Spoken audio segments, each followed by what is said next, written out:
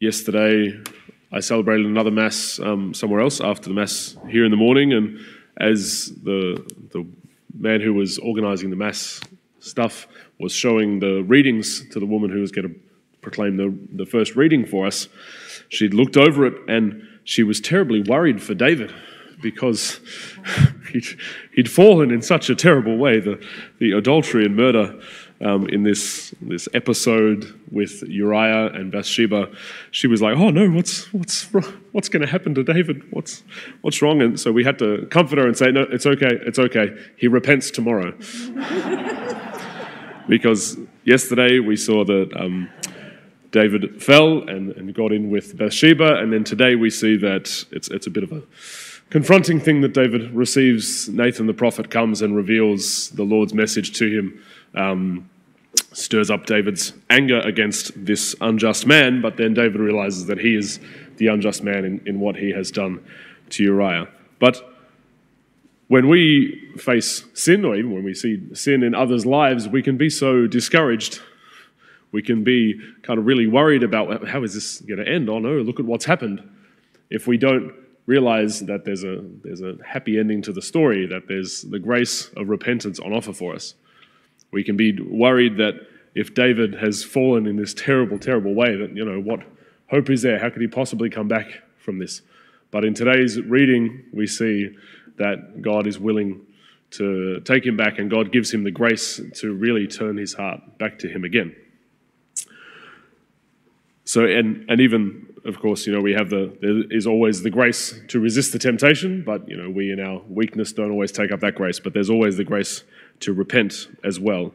And this is why we ought not be discouraged when we see ourselves in sin, when we realize our weakness and the way that we've fallen. We should still take it seriously. We should still be alarmed at it, but we shouldn't be overwhelmed. We shouldn't be discouraged or despair. I was struck in the scene in the Gospel today where Jesus says to them, "Why are you so frightened? How is it that you have no faith?" Now, there's a certain level of natural fear that they should have in being out on the lake and the storm is raging about them. But he says, "How have you no faith?"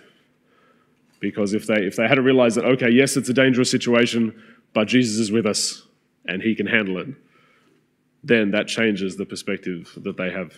So just the same, when we find ourselves in the storm of our sin, that yes, okay, it's a bad situation and hopefully we can get out of this, and we want to find a way, but it's a drastically different perspective we can have when we have faith that Jesus is a God of forgiveness, that he's always willing to take us back when we forgive, and he wants to give us the grace to repent. And especially, I would recommend again, we have the grace of the Sacrament of Reconciliation, where God is always waiting for us, ready to forgive us if we're willing to come to him and confess. And I just wanted to finish with the amazement that the apostles have at the end of this gospel scene today, because they're amazed that Jesus would have this power to control the wind and the waves, to control the sea. He can just rebuke them and they're calm. But really, I think it's such a greater power, rather than just controlling the natural elements, the inanimate things, but that Jesus has the power to overcome our sin. Jesus has the power to overcome that rebellion and that evil that is at work within us, and that he can win the victory and bring calm and peace even there.